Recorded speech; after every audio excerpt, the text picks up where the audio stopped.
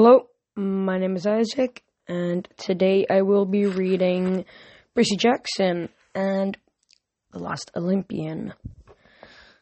Chapter 11. We break a bridge. Fortunately, Blackjack was on duty.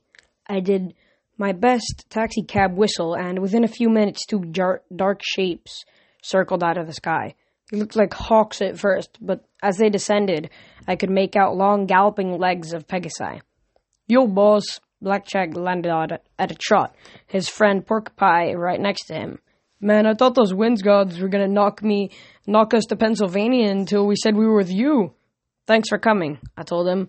Hey, why do you guys gallop when you fly anyway? Blackjack whinnied.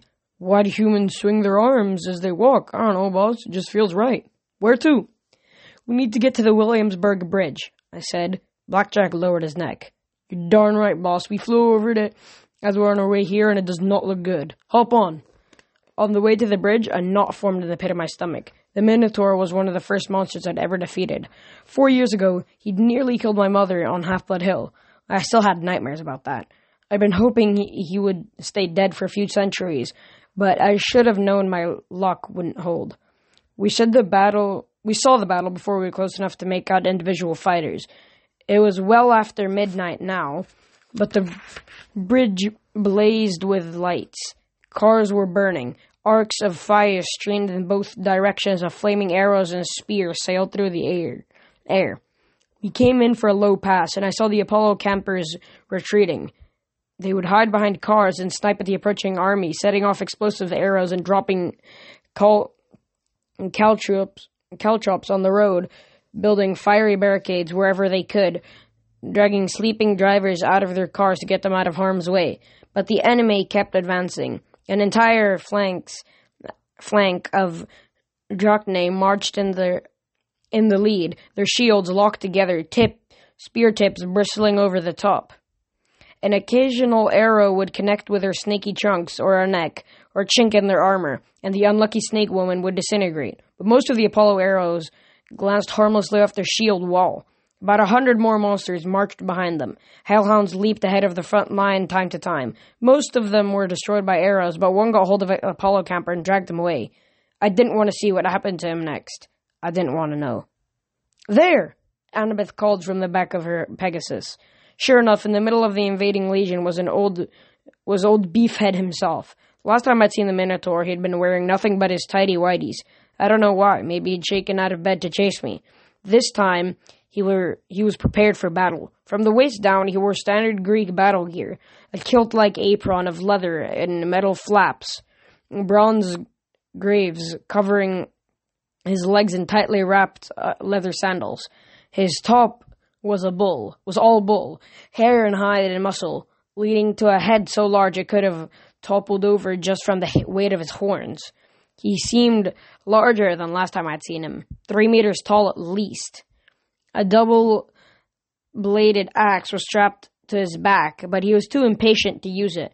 As soon as he saw me circling overhead, or sniffed me more likely since his eyesight was bad, he bellowed and picked up a white limousine. "Blackjack, dive!" I yelled. "What?" the Pegasus asked. "No way. Could be Holy Horsefried!" We were at least 30 meters up, but the limo came sailing towards us, flipping fender over fender like a 2-ton boomerang. Annabeth and Porcupine swerved madly to the left while Blackjack tucked his wings and plunged. The limo sailed over my head, missing by maybe 5 centimeters. It cleared the suspension lines of the bridge and fell towards the East River. Monsters jeered and shouted, and the Minotaur picked up another car. "Drop us behind the lines of the Apollo cabin," I told Blackjack. "Stay in earshot, better get out of danger." "I ain't gonna argue, boss." Blackjack swooped down behind an overturned school bus where a couple of campers were hiding.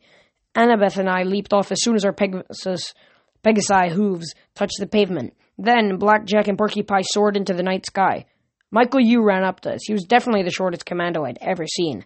He had a bandaged cut on his arm.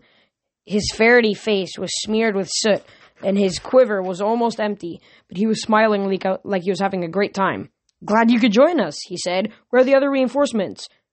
"For now, we're it," I said. "Then we're dead," he said. You still have your flying chariot? Annabeth asked. Nah, Michael said. Left it at camp. I told Clarice she could have it. Whatever, not worth fighting about it anymore. But she said it was too late. We'd insulted her honor for the last time or some stupid thing. At least you tried, I said. Michael shrugged. Yeah, well, I called her some names when she said she still wouldn't fight. I doubt that helped. Here come the uglies! He drew an arrow and launched it towards the enemy. The arrow made a screaming sound as it flew. When it landed, it unleashed a blast of powerful chord of an electric guitar, magnified the world's largest speaker. The nearest cars exploded. Monsters dropped their weapons and clasped their ears in pain. Some ran. Others disintegrated on the spot. That was my last sonic arrow, Michael said. A gift from your dad? I asked. God of music? Michael grinned wickedly. Loud music can be bad for you. Unfortunately, it doesn't always kill. Sure enough, most monsters were regrouping, shaking off their confusion. We have to fall back, Michael said. I got Kayla and Austin setting traps further down the bridge. No, I said. Bring your campers forward to this position and wait for my signal. We're going to drive the enemy back to Brooklyn. Michael laughed. How do you plan to do that? I drew my sword. Percy? And Beth said, let me come with you. Too dangerous, I said. Besides, I need you to help Michael coordinate the defensive line. I'll distract the monsters. We group up here. Move the sleeping mortals out of the way. Then you can start picking off monsters while I keep them focused on me. If anybody can do that, you can. Michael snorted. Thanks a lot. I kept my eyes on Annabeth. She nodded reluctantly. All right, get going. Before I could lose my courage, I said, Don't I get a kiss for good luck? It's kind of tradition, right? I figured she would punch me. Instead, she drew her knife and stared at the army marching towards us. Come on, come back alive, seaweed brain, then we'll see. I figured it was our best offer I would get, so I stepped out in front of the school bus. I walked up the bridge in plain sight straight towards the enemy. When the Minotaur saw me, his eyes burned with hate. He bellowed, a sound that was somewhere between a yell, a moo, and a really loud belch. Hey, beef boy, I shouted. Didn't I kill you already? He pounded his fist into the hood of a Lexus, and it crumpled like tinfoil. A few drachnae threw flaming javelins at me. I knocked them aside. A hellhound lunged, and I sidestepped. I could have stabbed it, but I hesitated. This is not Mrs. O'Leary, I reminded myself. This is an untamed monster. It will kill me and all my friends. It pounced again. This time, I brought Riptide up in the deadly arc. The hellhound disintegrated into dust and fur. Most monsters surged forward, snakes and giants and telekines, but the Minotaur roared at them and they backed off. 1-on-1? I called. Just like old times? The Minotaur's nostrils quivered. He seriously needed to keep a pack of aloe vera Kleenex in his armor pocket because that nose was wet and red and pretty gross. He unstrapped his axe and swung it around. It was beautiful and harsh. I'm gonna gut you like a fish kind of way. Each of its twin blades was shaped like a omega O, the last letter of the Greek alphabet. Maybe that was because the axe was the last thing his victims ever saw. The shaft was about the same height as the Minotaur, bronze wrapped in leather. Tied around the base of each blade were lots of beaded necklaces. I realized they were Camp Half-Blood beads, necklaces from defeated demigods. I was so mad I imagined my eyes glowing just like the Minotaur's. I raised my sword. The monster army cheered for the Minotaur, but the sound died when I dodged his first swing and sliced his axe in half right between the handholds. Moo? He grunted. Ah! I spun and kicked him in the snout. He staggered backwards, trying to regain his footing, then lowered his head to charge. He never got the chance. My sword flashed, slicing off one horn, then the other. He tried to grab me. I rolled away, picking up half of his broken axe. The other monsters backed up in stunned silence, making a circle around us. The Minotaur bellowed in rage. He was never very smart to begin with, but now his anger made him reckless. He charged me, and I ran for the edge of the bridge, breaking through a line of drachnae. The Minotaur must have smelled victory. He thought I was trying to get away. His minions cheered. At the edge of the bridge, I turned back and embraced the axe against the railing to receive his charge. The Minotaur didn't even slow down. Crunch! He looked down in surprise as the axe handle sprouting from his breastplate. Thanks for playing, I told him. I lifted him by the legs and tossed him over the side of the bridge. Even as he fell, he was disintegrating, turning into black dust, his essence returning to Tartarus. I turned towards his army. It was now roughly 199 to 1. I did the natural thing. I charged them. You're going to ask me how the invincible thing worked, if I magically dodged every weapon, or if the weapons hit me and just didn't harm me. Honestly, I don't remember. All I knew was that I wasn't going to let these monsters invade my hometown. I sliced through armor like it was made of paper. Snake women exploded. Hellhounds melted to shadow. I slashed and stabbed and whirled, and I might have even laughed once or twice. A crazy laugh that scared me as much as my enemies. I was aware of the Apollo cabin behind me shooting arrows, disrupting every attempt by the enemy to rally. Finally, the monsters turned and fled. About 20 left alive out of 200. I followed with the Apollo campers at my heels. Yes, Michael, you yelled. That's what I'm talking about.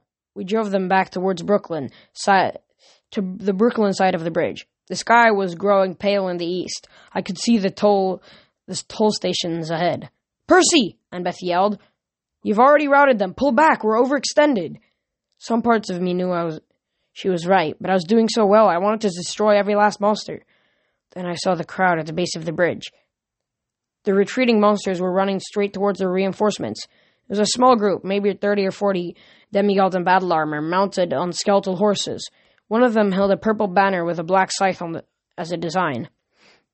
The lead horseman trotted forward. He took off his helmet, and I recognized Kronos himself, his eyes like molten gold. Annabeth and the Apollo campers faltered. The monsters weren't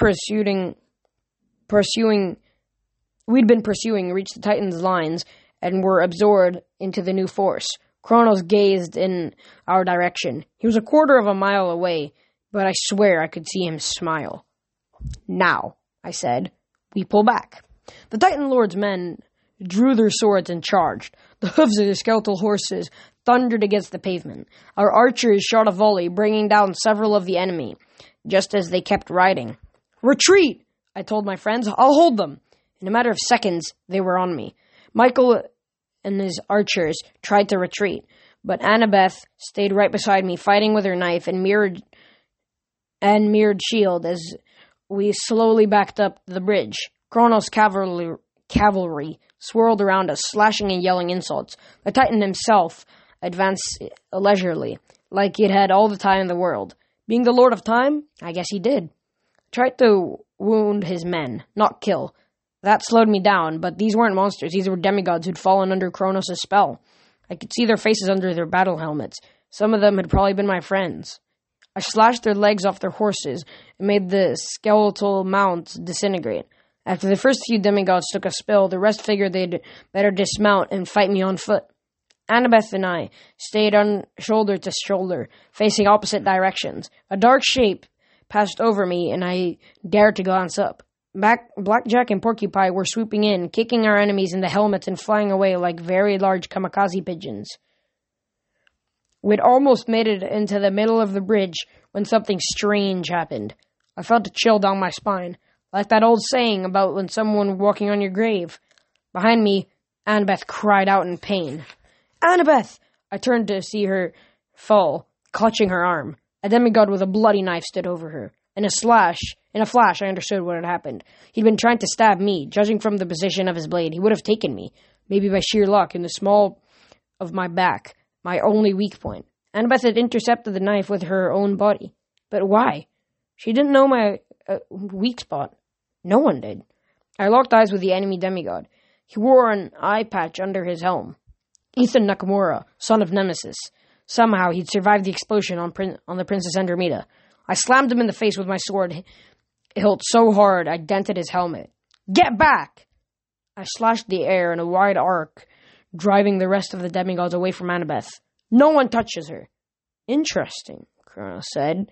He towered above me with his skeletal horse, his scythe in one hand. He studied the scene with narrowed eyes, as if he could sense that I'd just come close to death, the way a wolf can smell fear. Bravely fought, Percy Jackson, he said. But it's time to surrender, or the girl dies. Percy, don't, Annabeth groaned. Her shirt was soaked with blood. I had to get her out of here. Blackjack, I yelled. As fast as light, the Pegasus swooped down and clamped his teeth on the straps of Annabeth's armor. They soared away over the rivers before the enemy could even react. Kronos snarled. Someday soon, I'm going to make Pegasus soup. But in the meantime, he dismounted, his scythe glistening in the dawnlight. I'll settle for another dead demigod. I met his first strike with Riptide. The impact shook the entire bridge, but I held my ground. Kronos' smile wavered. With a yell, I kicked his legs out from under him. His scythe skittered across the pavement. I stabbed downward, but he rolled aside and regained his footing. His scythe flew back to his hands. So, he studied me, looking mildly annoyed. You had the courage to visit the stakes. I had to pressure Luke in many ways to convince him. If you had supplied my host body instead. But no matter. I'm still more powerful. I am a Titan! He struck the bridge with the butt of his scythe, and the wave of pure force blasted me backwards. Cars went careening. Haha.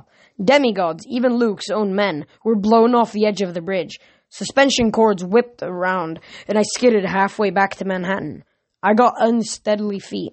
The remaining Apollo campers had almost made it back to the end of the bridge, except for Michael Yu, who was perched on one of his suspension cables a few meters away from me.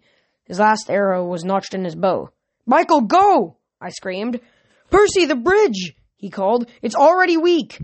At first I didn't understand. Then I looked down and saw fissures in the pavement. Patches of the road were half melted from Greek fire. The bridge had taken a beating from Kronos' blast and the exploding arrows. Break it! Michael yelled. Use your powers! It was a desperate thought. No way it would work. I stabbed Riptide into the bridge. The magic blade sank its hilt into tarmac. Salt water shot from the crack like I'd hit a geyser. I pulled out my blade, and the fissure grew. The bridge shook and began to crumble. Chunks the size of houses fell into the East River. Kronos' demigods cried out in alarm and scrambled backwards. Some were knocked off their feet. Within a few seconds, a 25-meter chasm opened in the Williamsburg Bridge between Kronos and me. The vibrations died. Kronos' men crept to the edge and looked at the 40-meter drop into the river. I didn't feel safe, though. The suspension cables were still attached. The men could get across that way if they were brave enough, or maybe Kronos had a magic way to span the gap. The Titan Lord studied the problem. He looked behind him at the rising sun, then smiled across the chasm. He raised his scythe in a mock salute. Until this evening, Jackson.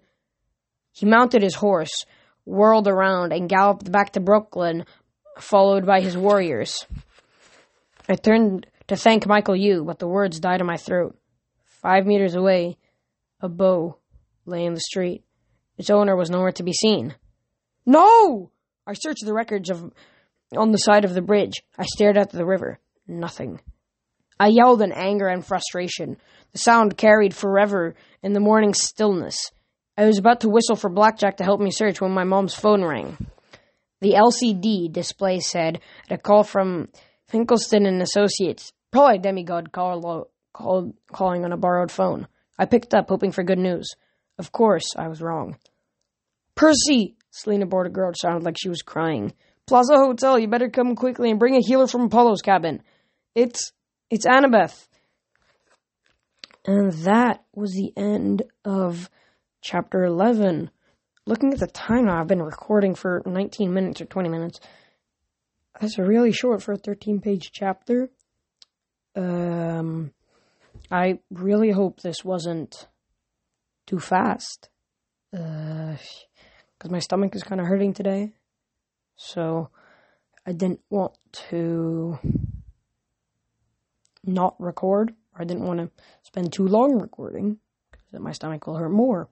Because reading, or believe it or not, talking a lot makes your stomach hurt if your stomach hurts.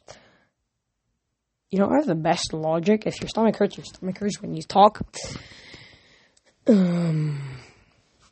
Anyway, yeah. So, this was pre-recorded. I don't know if I said that in the intro or not. Maybe. I don't remember, to be honest. So this was pre-recorded. So, yeah. Just so you know. Previously I would say, in case you commented any questions, concerns, or complaints, which please do, go to podbean.com or download the app Podbean and find my podcast and do so if you feel like it or want to. Yeah. Have a great day. And, yeah. Isaac?